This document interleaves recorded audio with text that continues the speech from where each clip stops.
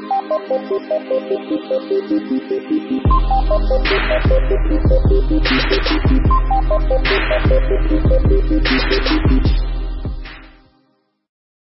of Wilmington, Delaware. We're so excited that you joined us today. My name is Pastor Derek Parks. I have the privilege of serving as the lead pastor here at Epiphany Church. And listen, if you can't tell, we are excited about Jesus in this place. Maybe just me? No, just one or two people. We're excited about Jesus here at Epiphany Church. That's why we exist. That's why we will continue to exist, because of Jesus Christ our Lord. So we're just thankful to the Lord today. So I'm preaching to you today from a title called Brand New. If you can't tell, we're a little brand new in here today. So God is up to some marvelous things. He's up to wonderful works in our life, and we just feel brand new. We just feel like God has done some great things, and we're just thankful to be a part of what God is up to. So we're going to jump in today to Isaiah chapter 43, be in verse 18 through 19. Father, bless these your words, God. Speak to us today. May it be truth, light, and joy to our souls. In Jesus' name. Isaiah 43, verse 18 through 19. Hear these words of our Father. It says, do not remember the past events. Pay no attention to things of old. Then he says, look. Can I get somebody to say, look? Look. That was good. Good job. He says, look. Mira. I am about to do something new.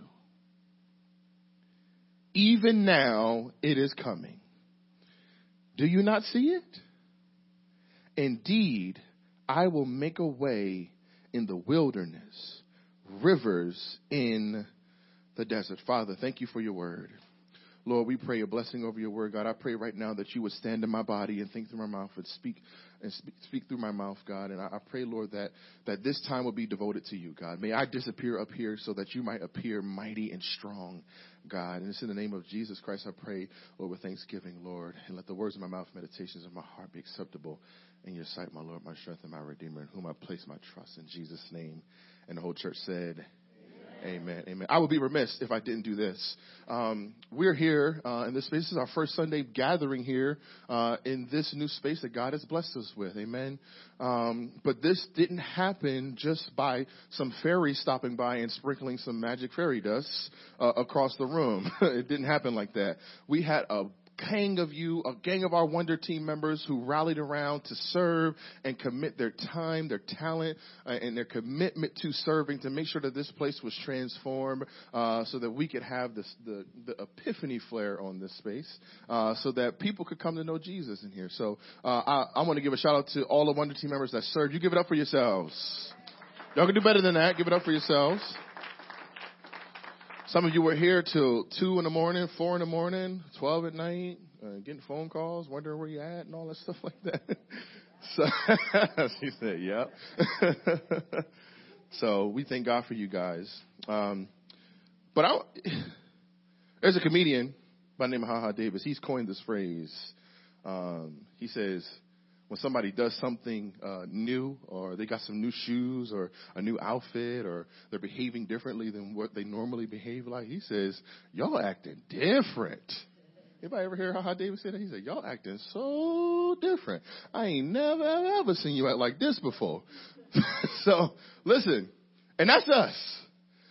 But because of Jesus Christ, each and every one of you in this room is different. See, your former life, the way that your life used to be, it's not that way anymore because Jesus has transformed you and he has made you new. So it's a bunch of y'all in here acting so different because Jesus has made you brand new. And we're excited about that. And I want to show you this in this passage today because if you're going to be brand new, the first thing that you got to do is you got to forget about the past. If you're going to be brand new, you've got to forget about the past. Here in this passage in verse 18, the writer, he says, do not remember the past events. See, this passage, in this passage in Isaiah, we see the restoration of Israel. Earlier in the chapter, God tells Israel not to be afraid because God has redeemed them. He says, I have called you by your name. Why? Because you are mine. That's good news, that we belong to the Lord, that we are his, and he calls us his own, and we give thanks to God because of that reality. Anybody ever been in love? I don't know. I see some married folks. I should have heard a little bit more oomph than that. What's going on in here? Anybody been in love? Right? You've been so in love before, right? That just them saying your name makes you feel all different. Everything just changes. You having a bad day and they just say your name. They don't even say your full name anymore. They just say Bae. Hey, Bae. And you get all warm and fuzzy and start melting and stuff like that. Nobody even knows what Bae means. Like they say Bae and you go melting. But have you ever been so infatuated that the person just saying your name just changes everything? This chapter, that's what this chapter is. God's love letter to Israel is on display. In verse number 1, he tells them, fear not, for you are mine. In verse number 2, he says, I will be with you and I won't let anything harm you. In verse number 4, he tells Israel, listen, baby girl, you are precious in my sight. And fellas, I want you to take some notes here because God is teaching you how to talk to a lady, okay? And he's saying here, Israel, I love you and I will defend your honor no matter what. And so because of that, he says, don't remember the past things. God is saying, don't even mention your past. See, God is saying, I'm such a good lover. I'm so kind and I'm so good that the ones who've done you wrongly in the past, they don't even matter because the love that I have for you overshadows that love that they didn't give to you. So God is saying, in other words, don't be so stuck in your past that you can't see his present help. I wish I had a witness in here today. God's saying don't be so caught up in your past that you can't see the present help that he's provided for you. And so here, most of us, this passage is telling us, is saying to us, because the word means to make a memorial. And it says, don't remember, it can also mean don't make a memorial. So God is saying stop making memorials to your past. See, so many of us value the hurtful places in our past. We hold those hurtful places like a warm blanket around our necks to soothe the reality of our present condition. We say stuff like, I didn't have a father in my life. That's why I can't take initiative on anything. My mother was very controlling and she's the reason why I can't have relationships with people. When I was in the 9th grade, my English teacher gave me a poor grade and now I'm a perfectionist because I can't bear that embarrassment anymore. We love the painful parts about our past and we hold on to them and think that they are supposed to shape us and shape who we are. But instead of focusing on the love of our great Redeemer, we focus on the monuments that we have erected to the past. So he says here, don't remember the past events. God's telling us, do not remember the former things that you used to do. So what this passage is pointing us to what our ancestors, this word can imply, is ancestors. So he's saying that this is talking about the generational sins of our past. See, I didn't have a dad growing up. That's why I'm not there for my kids. You won't believe how many times I hear dudes say that to me. Like, I'm not there for my kids. My dad wasn't there for me. I'm like, that don't make good sense. Like, that don't sound good. That doesn't even sound right. But these are the excuses that we use and hold on to. We say that there's no male role model in my life. That's why I can't be consistent and keep a job and know how to pursue a woman. That's okay. Y'all quiet. We say stuff like, my mama, she went from relationship to relationship and my dad wasn't around, so I just give my body away freely because I'm searching for love and affection. But listen, let me help you out, fellas. I'm going to pause and say this. our communities need to be consciously aware that about the decisions that we make and how they impact our children. We must be mindful of that. Men, we need to stand up and be the men that God is calling us to be and take back our families and take back our communities and take back the things that the devil has tried to steal from us. We need to stand up and be the kind of men that God has called us to be. That one was for free. Listen, I can't tell you how often I have conversations with young women and they tell me that the men in this generation are trash. That's a direct quote. They say the men in this generation are trash. They can't hold a job. They are emotionally insecure and unstable, and they don't know how to pursue a woman. All they want is sex with no intimacy. But we've got to stop allowing the ghosts of our past to dictate the spirit of our present reality. See, if you want to learn how to be a biblical man, then stop being on Facebook and put your face into his book. See, if you want to learn how to be a real biblical man, stop liking tweets and start liking his text. If you want to be a real biblical man, stop watching stories on the Snapchat. Does I say that right? The Snapchat. Stop watching stories on Snapchat and open up the flaps of your Bible.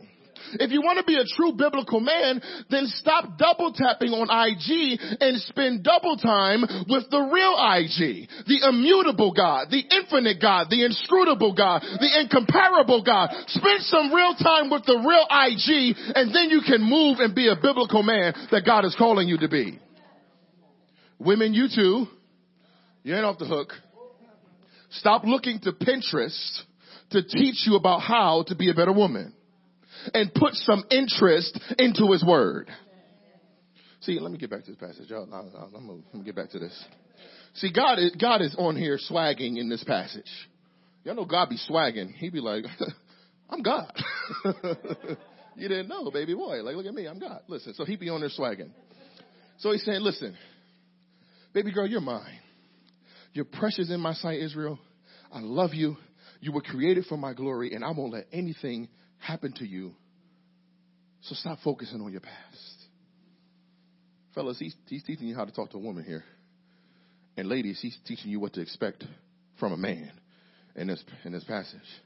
But we got to stop using the ghost of our past as a crutch. Hear me. Stop using the ghost of your past as a crutch. Anybody watch This Is Us? Hey. The rest of y'all, we're going to have a prayer line outside after church. Because clearly you don't not in touch with your emotions enough. But on This Is Us, one of the scenes, calm down. I'm not going to tell you like the current stuff. Y'all be acting, Pastor, you always ruining stuff for everybody because you always, like, calm down. You should watch it quicker. That's not my fault. But one of the older episodes, Kevin, the brother, is in rehab. And during this rehab experience, he's having an intervention from his siblings and his mother. And instead of accepting responsibility for his own behavior, he begins to blame the present things that are going on in his life on his ancestry. He says, well, my father was a drunk, and my grandfather was a drunk. And his sister Kate, she's like, so what? What does that mean? The same is true for us. We allow our ancestry to dictate our present. And God is saying to us in this passage, remember the past things. Don't even focus on the things of the past because God is doing something current in your life. He's doing something in the present and you'll miss it if you're focusing on the past. That's why he says pay no attention to the things of the past. See, God, he's telling us don't pay attention to the stuff of the old. What he's saying here, he said don't even ponder on those things. We get so stuck trying to mentally undo our past. We're focusing on our past all the time. We say, if I would have been more attentive in school, I'd have a better job by now. No, you wouldn't. The reason why you don't have a good job is because you're not applying yourself right now. We say stuff like, if I was born in a better community and raised in a different home, I'd be successful right now. Now listen, we're all products of our environment to some extent. But that has nothing to do with your present reality. I'm here to let you know that you can turn your life around through the power of God and the Holy Spirit working in your life, and you applying the truths here in this scripture to your life. Your whole life can turn around and change. I'm here to let you know that. I'm a kid from Camden, New Jersey, and God has done amazing things in my life, not because of me, but because I allowed the Holy Spirit to work in my life. And the same is true for you. And then some of you on a higher level, you go, if I would have invested in the Google when it was popping off, I'd be a millionaire right now. Like, all right, buddy. Like, slow it down. You wouldn't. But, hey, listen, you can still be a millionaire. Just call the show. They always ask who wants to be a millionaire. Just tell them, I want to be a millionaire. That show don't even come on no more. I'm sorry. It's outdated. But God is saying we need to distinguish our past from our present. See, the things of old, he says, don't even think on the things of old. The things of old ought to be ancient history in our hearts. And it leads me to my next idea, is that we must focus on the new. We must focus on the new. Join me in verse 19. He says, look. Somebody say, look. I am about to do something new. See, God wants to show you something. He wants to show you something that you have never seen before. See, God wants to blow your mind with what he's able to do in your life. But when you are constantly pondering your past and you're constantly consumed by the things that you've done and you're constantly thinking on the things that are in your past, you cannot see what God is presently doing in your life. That's why God says here, look. In other words, God's saying, I want you to pay close attention to who I am in order to prepare you for what I'm capable of doing. See, I preached this some weeks ago talking about Jacob when he was wrestling with the angel, and he called, when the angel called him by name, Jacob responded and he said, here I am. And that's the same Hebrew word now being used by God. So when God says, look, what he's really saying is, here I am. See, you got to stop focusing on your hurt because God is sitting there saying, listen, don't focus on that. Look, here I am. When your situations look bleak and circumstances look rough, God says, stop looking at that stuff. Here I am. When things look topsy-turvy and rocky and stuff is going crazy in your life, God says, stop looking at that stuff because here I am. God wants you to see him clearly. He wants you to stop focusing on those broken relationships in your past because he's a better lover to you than any of them could have ever been. See, so here he says, listen, I'm about to do something new. If God says I'm about to do something new in your life, you should get excited. Like when God's pointing to you and he's showing you, look, I'm getting ready to do new stuff in your life, you ought to get really, really excited about what God is going to do. Because listen, if your boo come home and say, listen, I'm going to make a new meal for you, you get excited. When your boo come home and listen, and they say, listen, I got you a new outfit, you get really excited. So when God says, I'm getting ready to do something new, you ought to get excited in your heart and in your soul because God is up to something in the life of his people and he will not turn away from his promises to you. So look, he said I'm about to do something new. He's getting ready to do something in the lives and in the life of our church. In other words, God is saying, I'm getting ready to accomplish something in your life that you believe God for some time. Some of you been believing God for some things. Some of you have been waiting on God to move on that job. You've been waiting for God to move in your marriage. You've been waiting on God to move in that pregnancy. You've been waiting on God to move in your life. But God will move on your behalf. But I want you to catch the impetus of this here. This word bears the implication of pressing or squeezing something. It means to fashion, but it talks about pressing or squeezing something. Where are my vegans at? Got some vegans in the house? None. Whew. We're doing good this service. No, I'm playing. Part-time vegans. It's okay. But vegans do a lot of juicing. Anybody juice? That's a better question. Who does a lot of juicing? Okay. One person. Amen. Y'all better get yourselves together. Get you some juice. But anytime you get ready to juice, say an orange, right? You have to cut the orange in half. And after you cut the orange in half, you place it on top of this cone-shaped thing called an orange press. There we go. I couldn't remember what it was called. It's called an orange press. And you place it on top of the orange press, and you begin to twist it and turn it on top of the press. And then what happens out of that twisting and turning of that orange comes out a sweet, somewhat healthy juice. But hear me.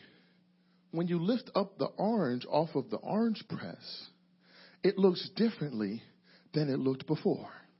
It doesn't look the same. But what has been produced from the twisting and the squeezing and the pressing is a product for which the orange was created.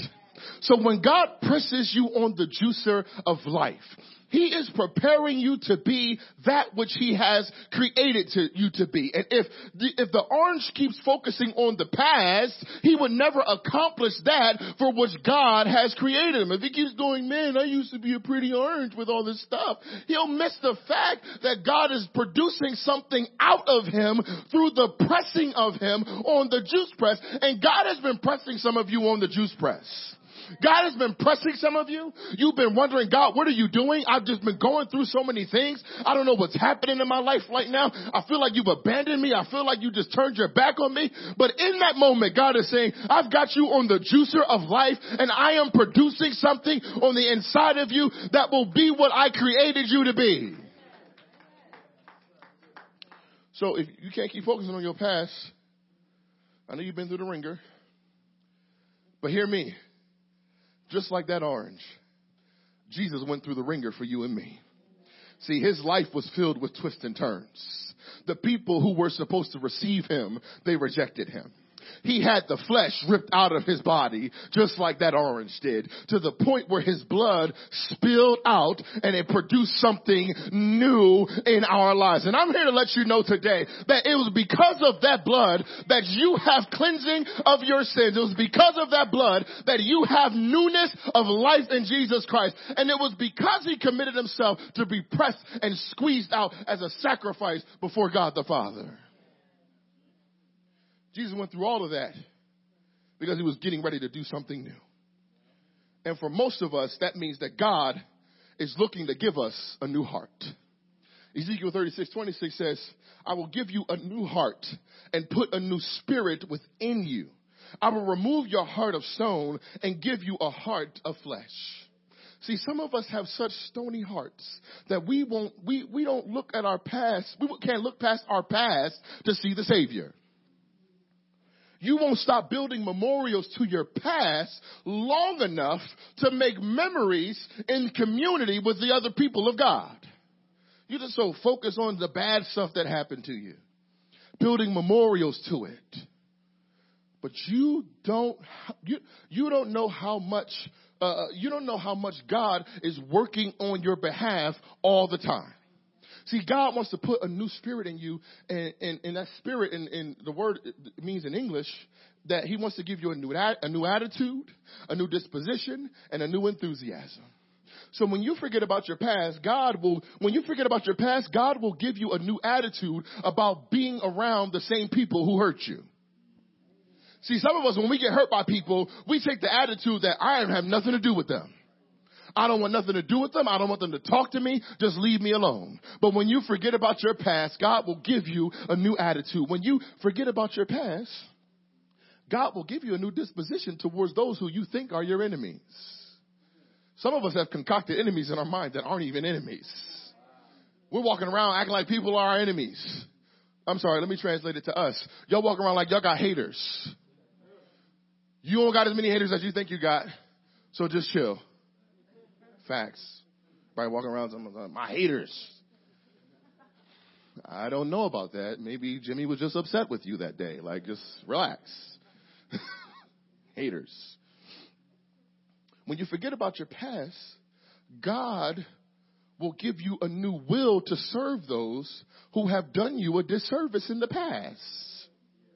When you forget about your past, God will give you a new enthusiasm about living in community, even though you feel like there's a potentiality for you to be hurt by people.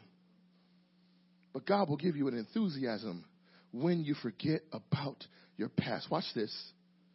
When we do good to those who have hated on us and hurt us, it confuses the heck out of them. They don't know what to do. So God is saying, listen, don't focus on that.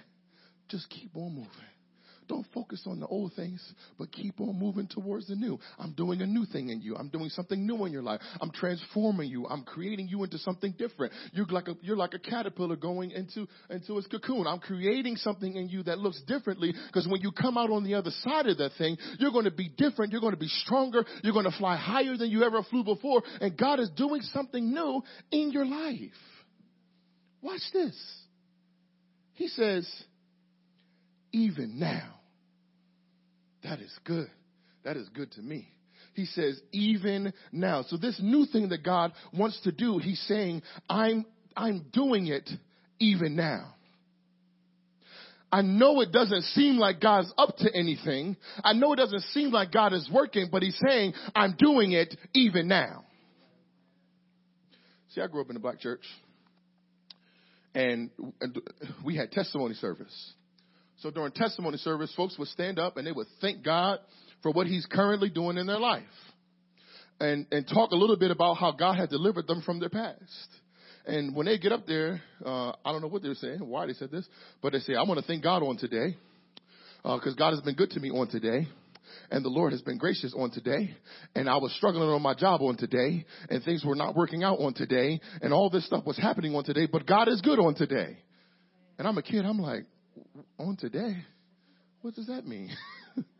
What's wrong with yesterday? Like, it's bad? But listen, they understood something.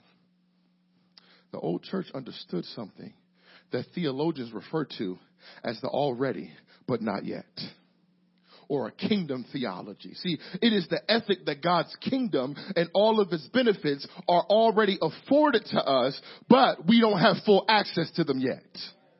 See, the already but the not yet is what God has given to each and every one of us. According to Ephesians chapter 1, he's giving us every spiritual blessing, but we've got to figure out a way to tap into the stuff that God has given to us. And we've got full benefit of everything that God has given to us. We just got to figure out how to access it. But some of the stuff that God has promised to us, we have it now, but we won't have it in full until he comes. Like world peace.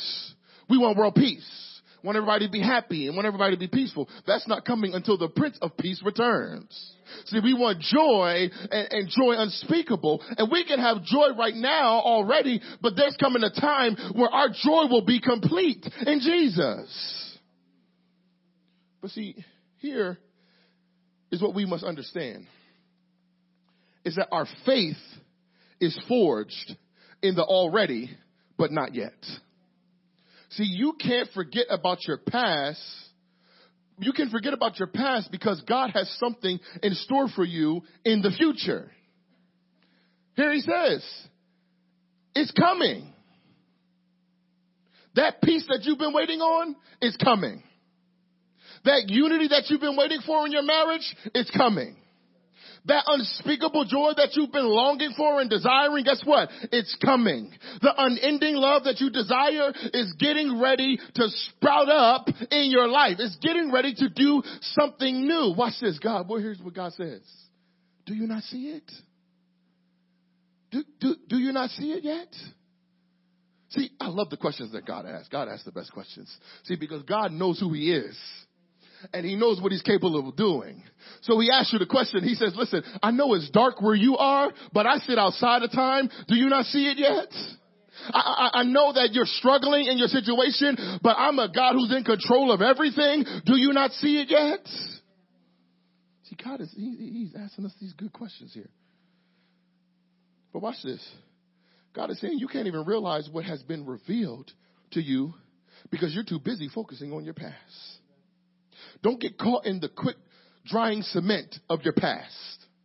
See, most of us are in the quick drying cement of our past, and we can't see what God is up to because we're so busy standing there and sitting in what we think we should be focused on, which is our past. But God is saying, no, forget about that. Focus on the new thing. God's saying you don't even know, and you haven't even begun to learn what I have in store for you when you decide to forget about the old and focus on the new.